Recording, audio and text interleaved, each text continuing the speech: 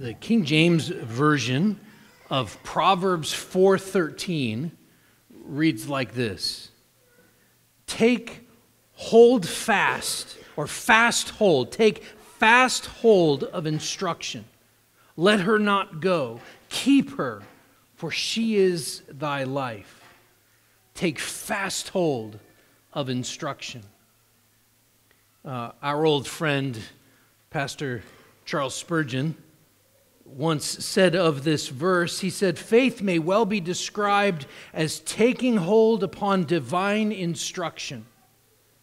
God has condescended to teach us, and it is ours to hear with attention and receive His words. And while we are hearing, faith comes.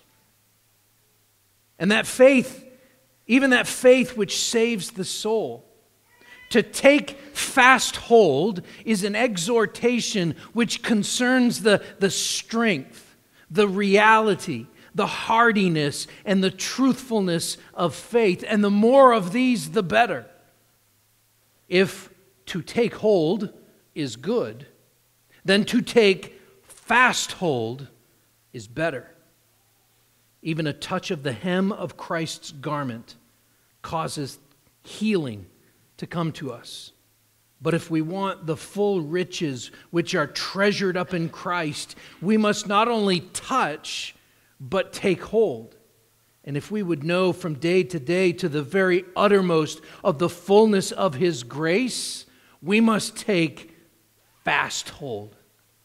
And so maintain a constant and close connection between our souls and the eternal fountain of life. It were well to give such a grip as a man gives a plank when he seizes hold upon it for his very life. That is a fast hold indeed. We are to take fast hold of instruction. The best of instruction is that which comes from God.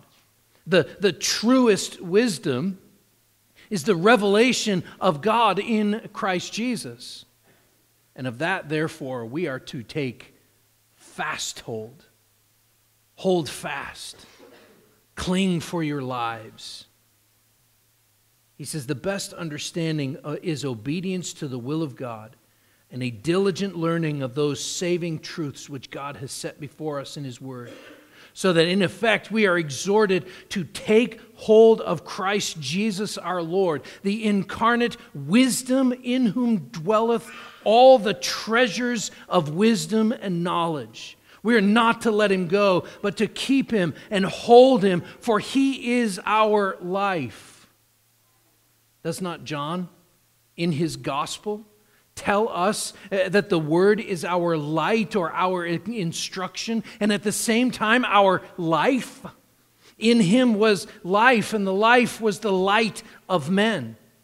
The more we abide in the Lord Jesus and the more firmly we take hold upon Him, the better it will be for us in 1,000 ways. And then he says this of preaching this particular sermon, his particular sermon.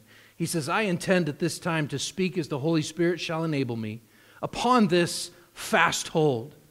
And I reckon that the subject is one of the most important which can occupy your attention at this particular crisis in the history of the church.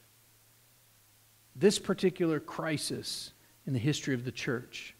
Spurgeon lived in the late early 1900s. What was the crisis? What was the crisis facing the church in Spurgeon's day? It's the same that we face.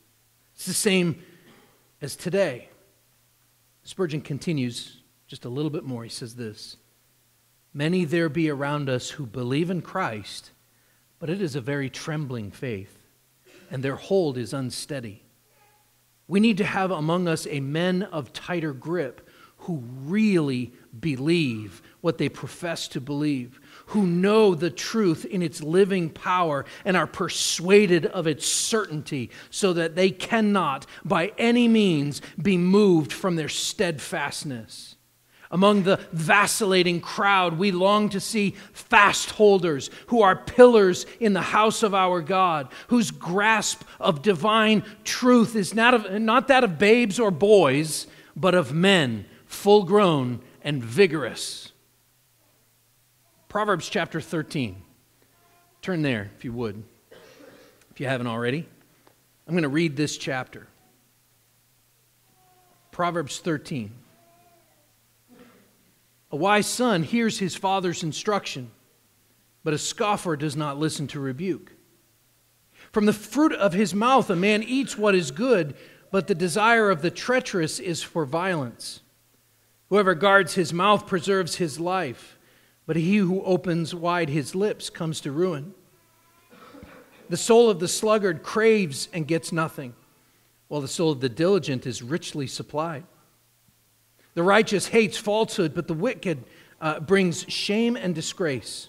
The righteousness guards him whose way is blameless, but sin overthrows the wicked. One pretends to be rich, yet has nothing. Another pretends to be poor, yet has great wealth. The ransom of a man's life is his wealth, but a poor man hears no threat. The light of the righteous rejoices, but the lamp of the wicked will be put out.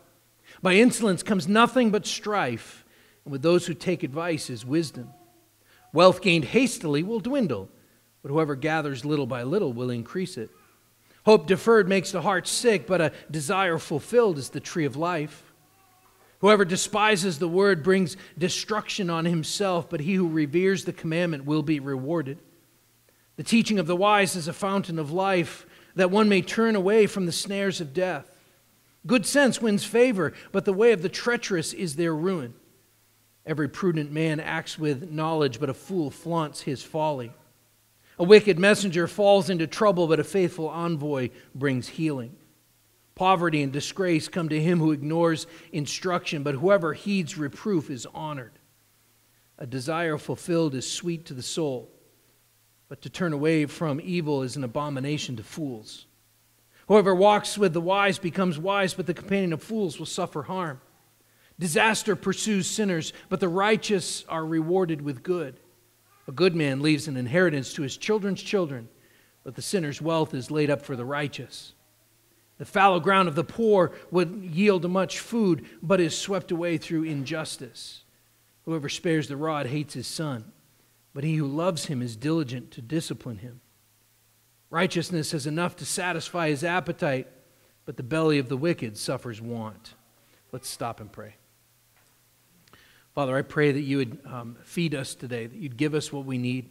Help us to understand and to apply these truths, the truth of your word, to not only to our minds, but to our hearts, to our lives, to our families, to the church.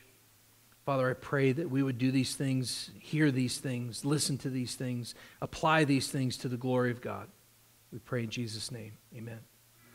So as we've seen for the last couple of weeks and for really the month of December, as we've been studying the book of Proverbs in a few different spots, this book, Proverbs, is framed as a father passing on the family heritage of wisdom to his son. It's a picture of passing wisdom from one generation to the next.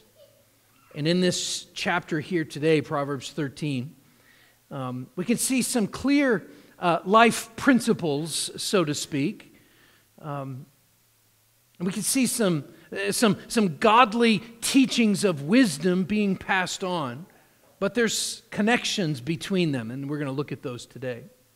And throughout these teachings, and when we talk about these teachings of passing on wisdom, I'm really talking about all of the book of Proverbs, or all of Scripture, really. Throughout this, especially in Proverbs, there's a constant comparison and contrasting between the wise and the fool, right? Wisdom and foolishness. And although there's other contrasts in Proverbs as well, including often it will contrast the righteous and the wicked, even in this passage. But the main overarching theme of Proverbs is wisdom versus foolishness. But there are some similar contrasts too. So the contrast between wisdom and foolishness is about really a person's character, right? Are you a wise person or a fool? It's about his decision-making ability, how he raises his children, those types of things. But there are other contrasts of outcome, so to speak. So here's what I mean. The outcome of the life of a fool could be marked by all kinds of different results. Even we see these in the book of Proverbs. He could end up dying from some disease or other, right? Because of foolish choices made in his youth or even throughout his life. He might end up dying an early death. He could wind up dying in prison or dying deep in debt because of foolish decisions. The examples are actually kind of endless of how the outcome of the life of a fool can be illustrated. But one of the most common sort of contrasts of outcome in Proverbs is goodness versus violence. In fact, violence is seen throughout the book of Proverbs and even in all of Scripture as one of the most common attributes of godless people. So, for example, in Galatians chapter 5, verses 19 to 21, it says it like this. Now the works of the flesh are evident: sexual immorality, impurity, sensuality, idolatry, sorcery, enmity, strife, jealousy, fits of anger, rivalries, dissensions, divisions, envy, all violence or leads to violence, drunkenness, orgies, and things like these. Paul says, I warned you, as I warned you before, that those who do such things will not inherit the kingdom of God. See, godlessness and violence in one form or another go hand in hand. We could even say that violence is actually the opposite of self-control. Jesus taught us that related to violence, self-control is not just simply fist control, right? Self-control, in fact, in Matthew 5, verses 21 and 22, Jesus taught it like this. He said, you've heard that it was said to those of old, you shall not murder, and whoever murders will be liable to judgment. But I say to you that everyone who is angry with his brother will be liable to judgment. Whoever insults his brother will be liable to the council. Whoever says, you fool, will be liable to the hell of fire. So internalized violence, so to speak, is a breaking of God's law.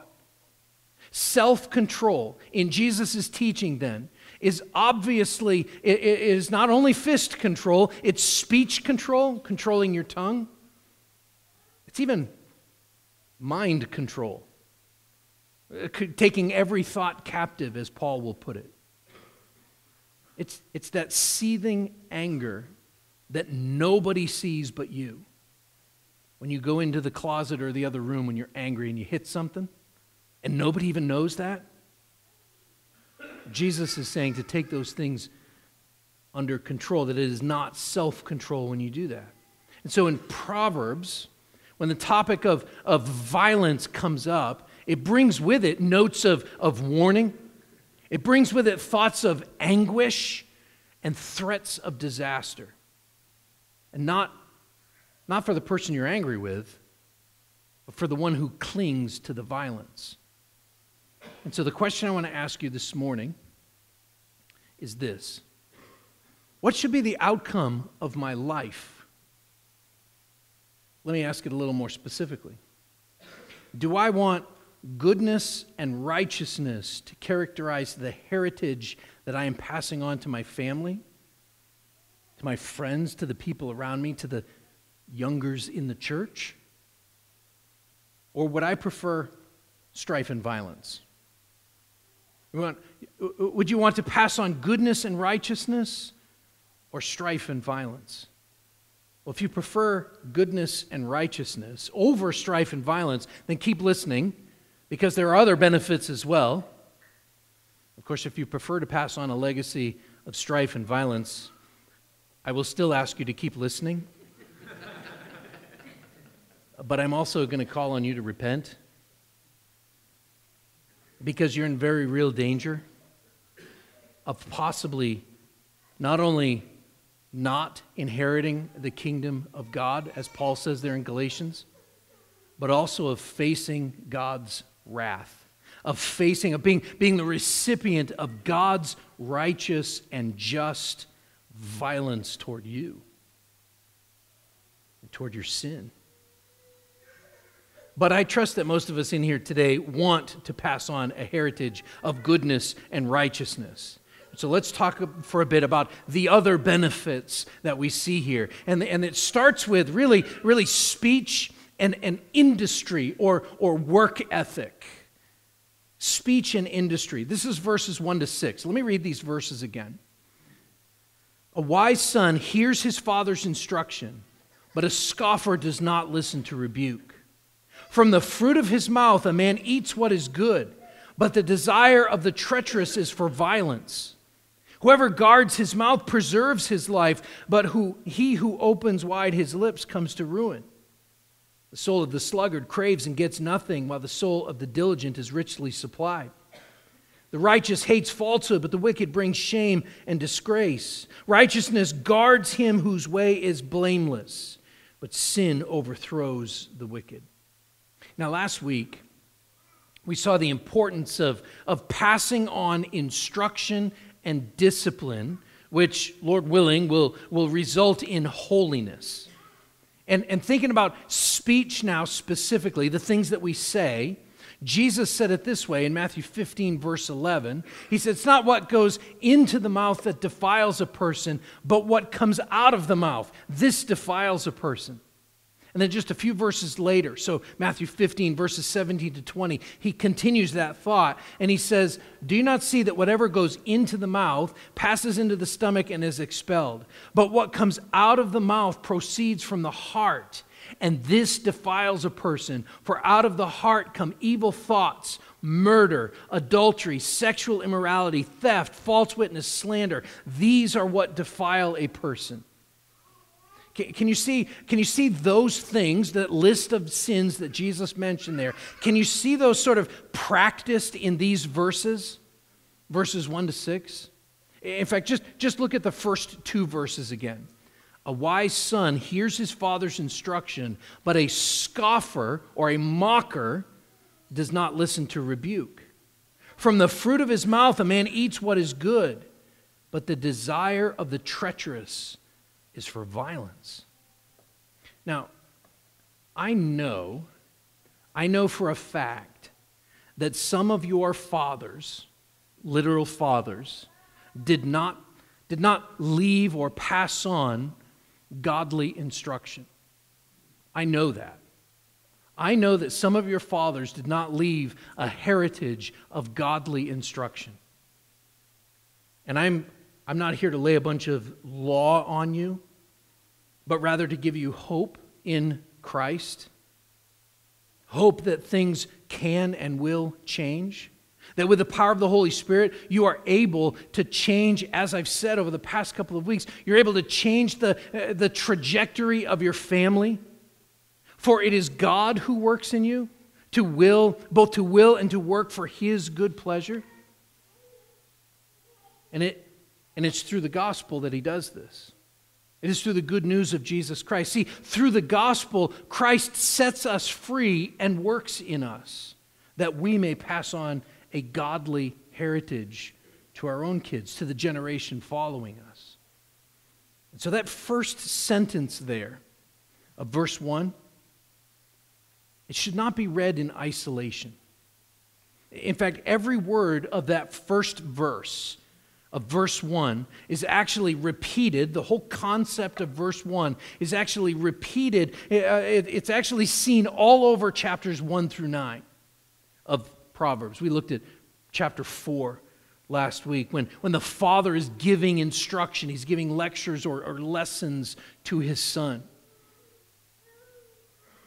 A wise son hears his father's instruction. What instruction? Well, it's everything written in the book of Proverbs, but it's not limited to the writings of Proverbs because it's also everything written in God's law. But it's not limited to the law because it's also everything written in the prophets. But it's not limited to the law and the prophets and the writings because it's also the gospel of Jesus Christ. Every word that comes from the mouth of God. A wise son hears his father's instruction. We are to pass on the instruction of God's word to our children, to the generation behind us.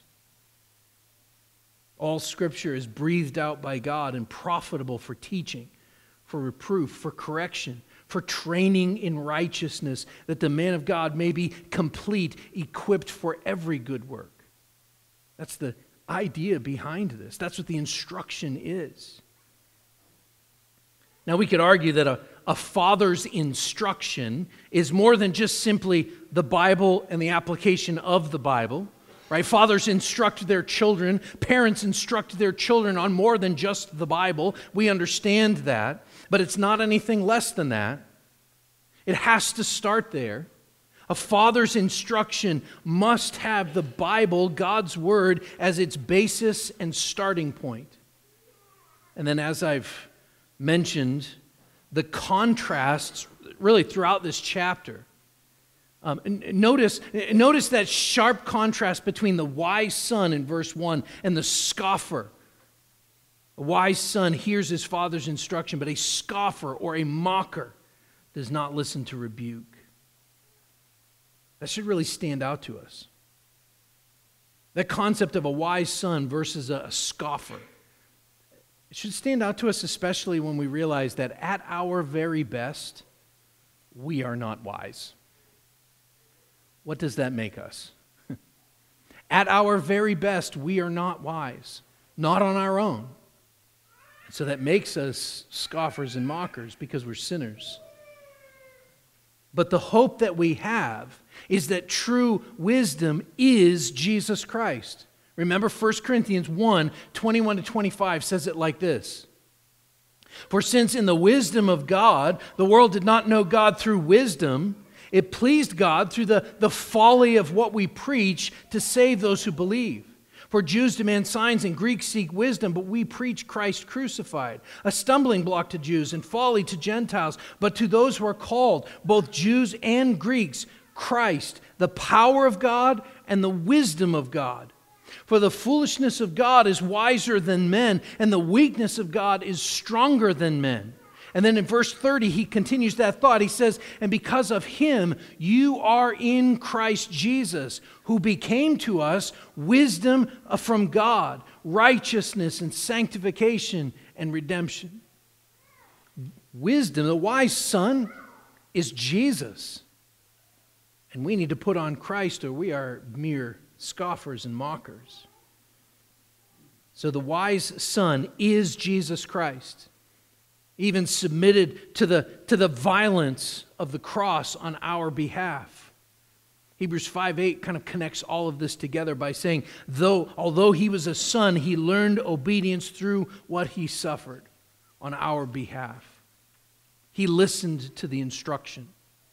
And so we as sons put on Christ, which transforms even our speech and our industry or our industriousness, our work ethic. Notice that verses 2 and 3 and verses 5 and 6 in that first section there, Proverbs 13, they're parallels about speech, things that we're saying. And they surround verse 4, which is clearly about diligent work. Do you see that? Let me read 2 and 3 and then 5 and 6. So verse 2 says, from the fruit of his mouth a man eats what is good, but the desire of the treacherous is for violence. Verse 3, whoever guards his mouth preserves his life. Whoever opens wide his lips comes to ruin. The person who talks too much, right? Verse 5, the righteous hates falsehood, but the wicked bring shame and disgrace. Righteousness guards him whose way is blameless, but sin overthrows the wicked. But in the middle of that is verse 4, the soul of the sluggard craves and gets nothing. The soul of the diligent is richly supplied. Now, the word desire in verse 2, Verse 2 says, from the fruit of his mouth a man eats what is good, but the desire of the treacherous is is for violence. That word desire, it can also be translated as appetite, what he's hungry for, which might be an easier way to kind of tie these contrasts together. Notice the personal nature of verse 3. It talks about his mouth, his lips. It's talking about talking, right? About speech, but there's the imagery of eating in all of this, right? His desire, his appetite, his mouth, his lips. In verse 2, it's slightly more general. One way of looking at this is to say that verse 2 affects the entire community, and verse 3, the individual, right? His mouth, his lips. Of course, those things really can't be separated. Individuals are part of a community. A community is made up of individuals. So, since we're still in the opening verses, let's pull all of this together. The speech of a wise son, one who is clothed with Christ, is careful to feed or edify the whole community, all of those around him. But in contrast to that, the words of a scoffer or the words of a mocker bring violence and destruction. Verses 5 and 6 say the same thing, essentially. And look at all of the consequences here. Just in these verses, we see violence, ruin, shame and disgrace, and sin. This is the opposite of wisdom, which is characterized here by that which is good. It's characterized in these few verses by the preservation of life. It's characterized by a hatred of falsehood. It is blameless. And right in the middle of all of this speech and desire is a shift from talking to doing. Again, verse 4. The soul of the sluggard craves and gets nothing, while the soul of the diligent is richly supplied. That word craves, that's a synonym for appetite or desires. But it's spoken of here kind of negatively, right? We might even say lusts after. So just as the cravings of the treacherous destroys a community, right? The cravings of the treacherous destroys a community. Verse 2, so the desires of a sluggard drain the community of its resources, verse 4. And the things the sluggard lusts after and yet doesn't get, they can even be what is good from verse 2. The sluggard wants good. He wants a big paycheck. He wants a big house. He wants a nice, whatever, car. He wants to be known as someone who is wealthy, and yet he's a sluggard. He's craving after these things. Looking up online and watching YouTube videos on how to get rich quick. And I know that kind of throughout this section, I've used the word community, but that could mean the destruction that the sluggard brings. That could mean the family. The person who is refusing to work and is lazy. The sluggard can bring destruction to the family, can bring destruction to the church, treachery to the church, or even the community as we think of usually the word community, right? The place that we live, our town, our state, our whatever. Now, one more connection before we move to the next. In verse 3, the one who guards his mouth preserves his life. In verse 4, the diligent is richly supplied, abundantly provided for, that means. In other words, God richly provides for diligent, hard-working, industrious people, but he denies provision for lazy sluggards. That's what he's saying here. This is even the case in the church. In 2 Thessalonians chapter 3, verse 10, Paul instructs us, for even when we were with you, he says, we would give you this command. If anyone is not willing to work, let him not eat. We're not talking about unable, right? Unable to find a job, we're not talking about unable, unwilling. That's what a sluggard is. Someone who says, no, you feed me. I'll just sit here. You bring it to me. Charles Bridges, I mentioned him last week, he said this. He said, the sluggard desires the gain of diligence without the diligence that gains. He would be wise without study, rich without labor. And at this point, I should say this. I think in our circles, we have a correct, it's right to push back against all things prosperity theology, right? Name it and claim it type of theology. But I think that sometimes we swing too far in the other direction. We either develop a poverty theology where we believe that to be poor, or at least to live poor, is more godly in and of itself, or we feel guilty if we buy something, especially something that others can't. And then even worse than that, I think, is when we see someone else spend money on something that we can't. We envy them, and we ascribe bad motives to them, even if just kind of out of the side of our mouths. And maybe even those bad motives are something along the lines of that kind of sarcastic, must be nice. Must be nice to have that new whatever. But the Bible has a lot to say about wealth and ethics. The Bible has a lot to say about these things. Let's read verses 7 to 11. Wealth and ethics. One pretends to be rich, yet has nothing. Another pretends to be poor, yet has great wealth. The ransom of a man's life is his wealth, but a poor man hears no threat. The light of the righteous rejoices, but the lamp of the wicked will be put out. By insolence comes nothing but strife, but with those who take advice is wisdom. Wealth gained hastily will dwindle, but whoever gathers little by little will increase it. Now, this section here, in verse 7 especially, is kind of an ambiguous verse.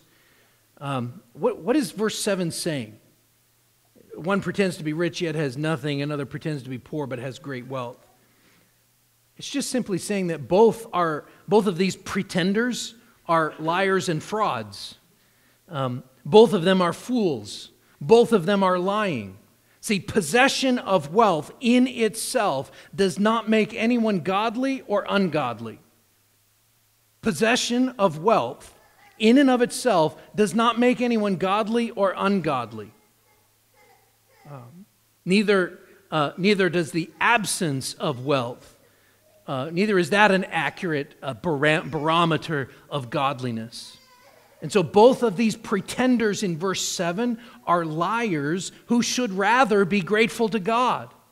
See, throughout the Bible, when you look at individual people, all through the Bible, you're going to see godly, wealthy people and godly, poor people. You're going to see Abraham, who even as a private citizen was as wealthy as any of the kings around him. And you're going to see Jesus commending the faith of a poor widow who gave all that she had. 2 small, practically worthless copper coins. You're also going to see ungodly people from both categories as well. You will see ungodly kings and ungodly paupers. There are advantages to disadvantages to both wealth and poverty. And you know what? Satan understands this as well as anyone. In Job chapter 2, verse 4, he actually argues with Yahweh. And Satan answered the Lord and said, "Skin for skin, all that a man has he will give for his life." This is one of the dangers of riches. And Jesus warns about this type of danger several times in the New Testament. Riches can make you vulnerable to attack. That's what the first line there of verse 8 says.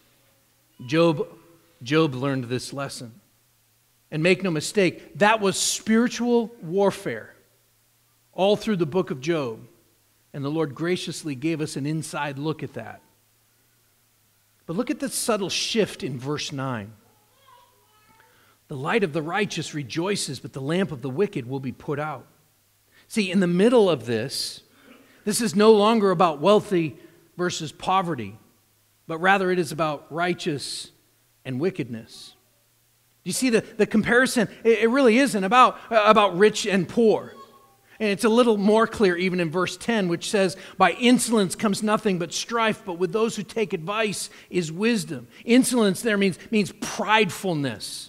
There are prideful wealthy and prideful poor. But all through this book, we are called to listen to advice, to pay attention to the instruction of the Lord. We're called to pay attention to discipline. We're called to work hard and to hunger and thirst for righteousness. In fact, to rejoice in the light of the righteous one, capital righteous, capital one, is the point of all of this. But don't miss the condemnation of slothfulness. Don't miss in this the praising of the diligent throughout this chapter. That's where verse 11 goes. Wealth gained hastily will dwindle, but whoever gathers little by little diligently will increase it. Get-rich-quick schemes may appeal to our emotions.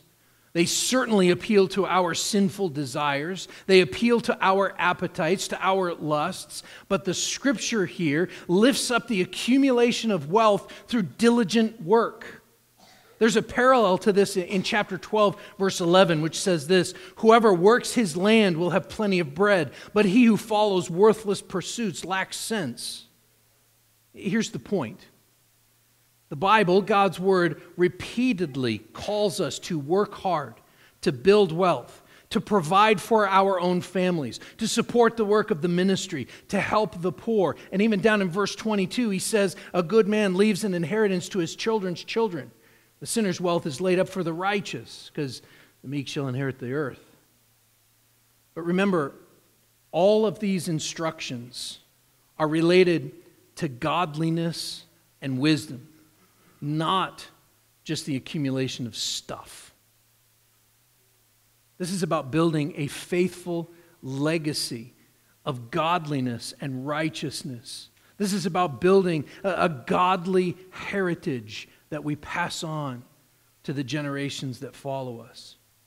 See, I firmly believe that Christians ought to be the hardest working, most diligent and faithful people in your company. I believe that Christians ought to be the ones who are starting and running profitable businesses.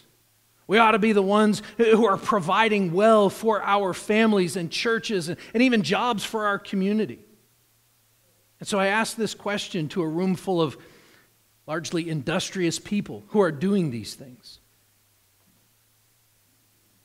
For what or whom are you working? Why are you accumulating wealth? And if you've noticed, there's no definition of wealth here. I just want to point that out. We have assumptions when we hear the word wealth, when we think of wealth.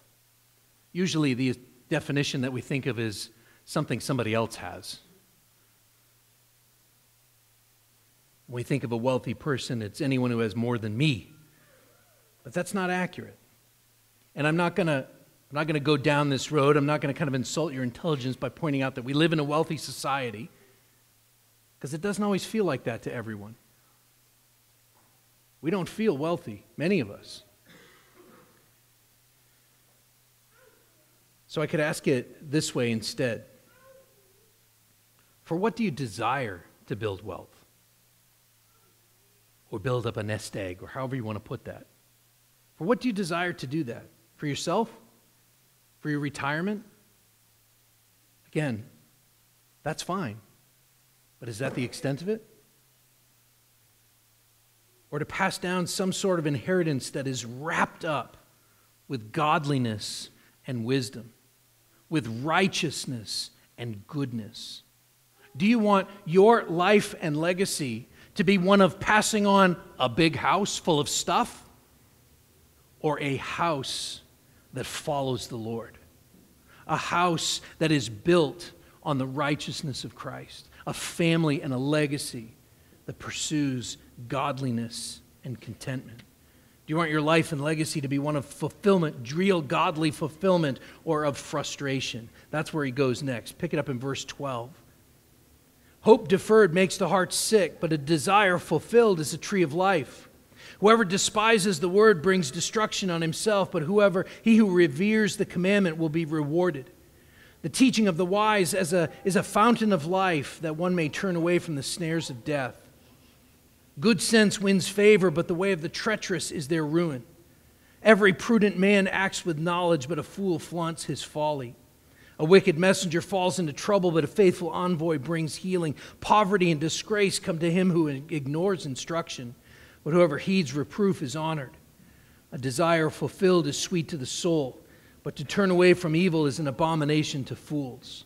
Now, I'm sure that if you read through this, you can see the kind of the obvious pattern in these verses. But don't miss the fact, I just want to point out that verse 12 and verse 19 act as brackets around this section. Notice the common language of desire fulfilled in both verses. It's clearly that desire fulfilled, it's actually presented there positively, in a positive light. Psalm 37 verse 4 says this, "Delight yourself in the Lord, and He will give you the desires of your heart." So here's how this works. As we delight ourselves in the Lord more and more, as we conform our minds to the mind of Christ, our desires of our hearts, they will become more and more conformed to the desires of the Lord's heart. So that our desires, our appetites, our cravings are less about the stuff we want and more about the things that the Lord wants.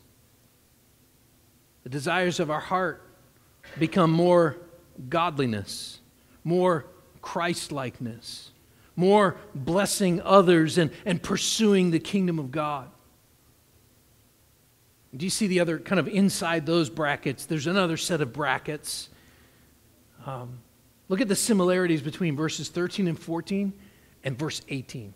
Look again at 13. Whoever despises the word brings destruction on himself, but he who reveres the commandment will be rewarded. The teaching of the wise is a fountain of life, that one may turn away from the snares of death. Verse 18, poverty and disgrace come on him who ignores instruction. Whoever heeds reproof is honored.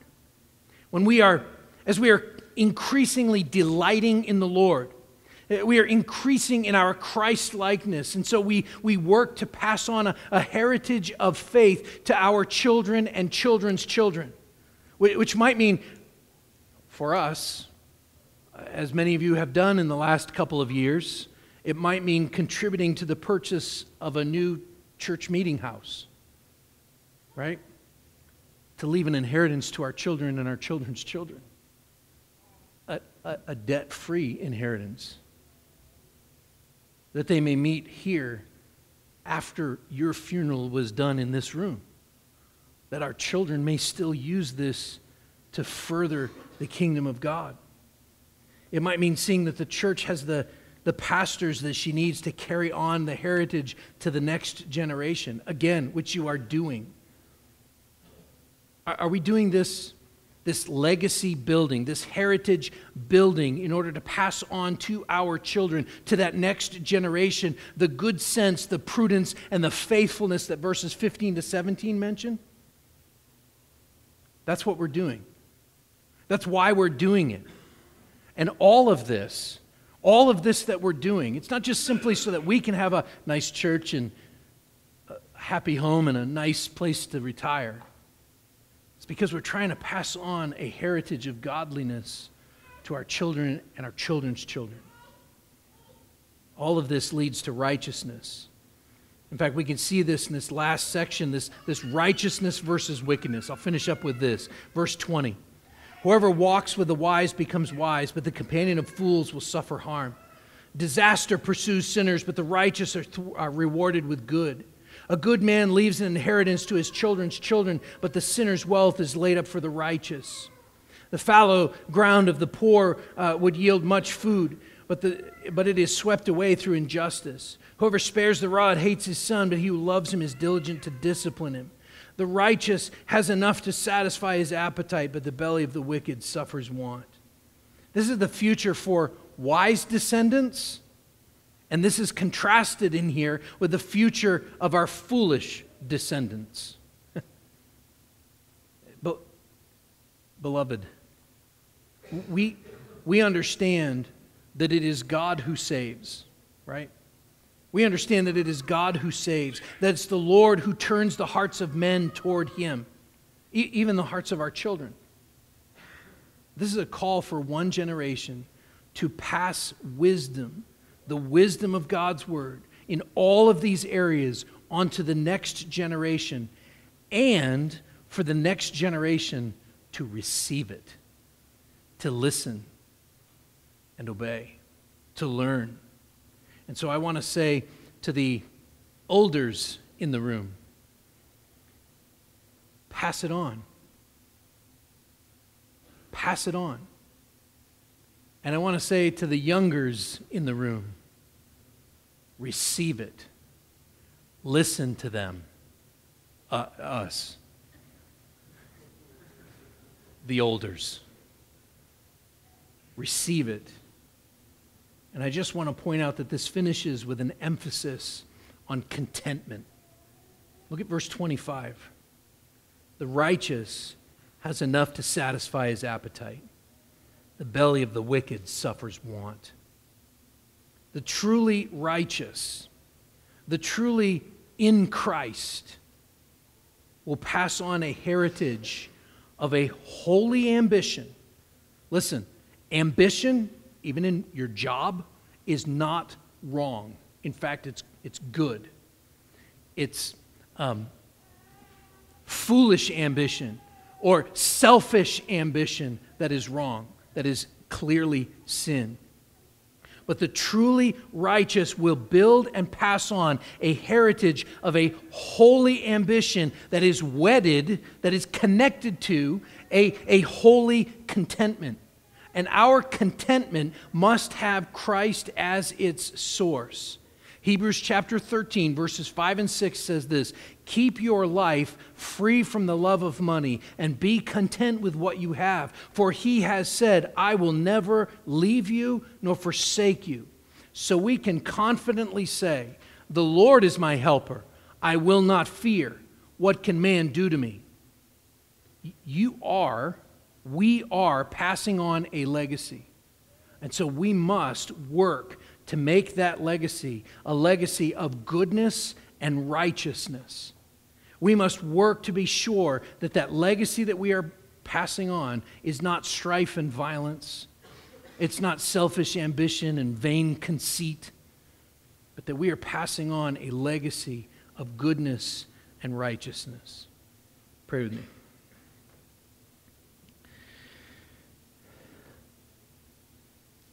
Father, I pray for the children in this church,